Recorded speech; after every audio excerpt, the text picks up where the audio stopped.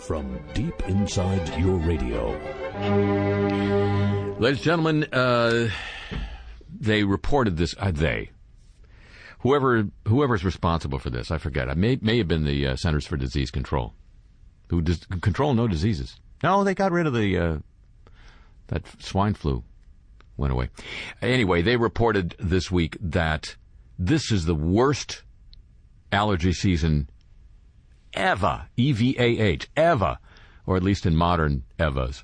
And, it just, and I'm here in New Orleans where it's, I guess it's bad. It's bad for me. And it just strikes me, okay, flu season followed by allergy season. Maybe this whole breathing passages thing was a mistake. Maybe, we're only supposed to breathe the other 6 months of the year and save the oxygen like nuts for these difficult times. I don't know. Just thinking about it and then stopping to think about it. Stopping thinking about it. Ladies and gentlemen, we're not number one. Again, it's a trend. It's a happening thing. This week's factoid comes from the Heritage Foundation. Yes, they're a conservative outfit. You got a problem with that?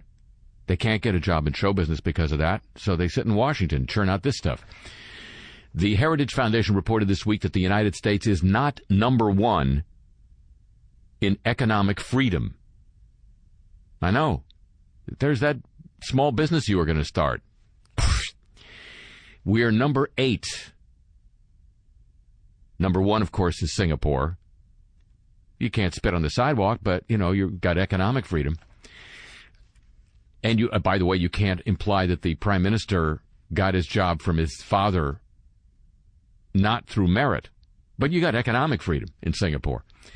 But my point, ladies and gentlemen, and I will not be deterred, is that aside from Singapore, 5 of the 7 countries in front of us, and by behind I mean in front, 5 of the 7 countries in front of us in the list of countries with the most economic freedom. Those 5 include, this just to give you a clue here, Switzerland and Canada.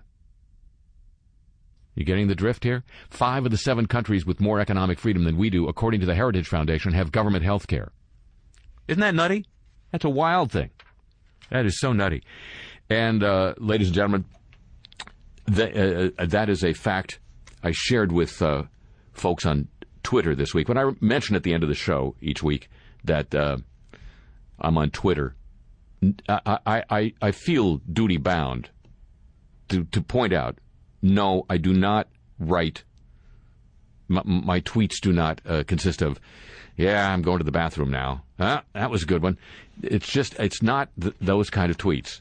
I tweet about stuff in the news, like the Heritage Foundation report, and shameless self-promotion. So if you'd like to help in the shameless self-promotion of The Big Uneasy or any other projects I have, sign up, follow me, retweet, do the whole thing. Do the whole tweet thing. Come on. It's almost fun. Ladies and gentlemen, our friend Pakistan.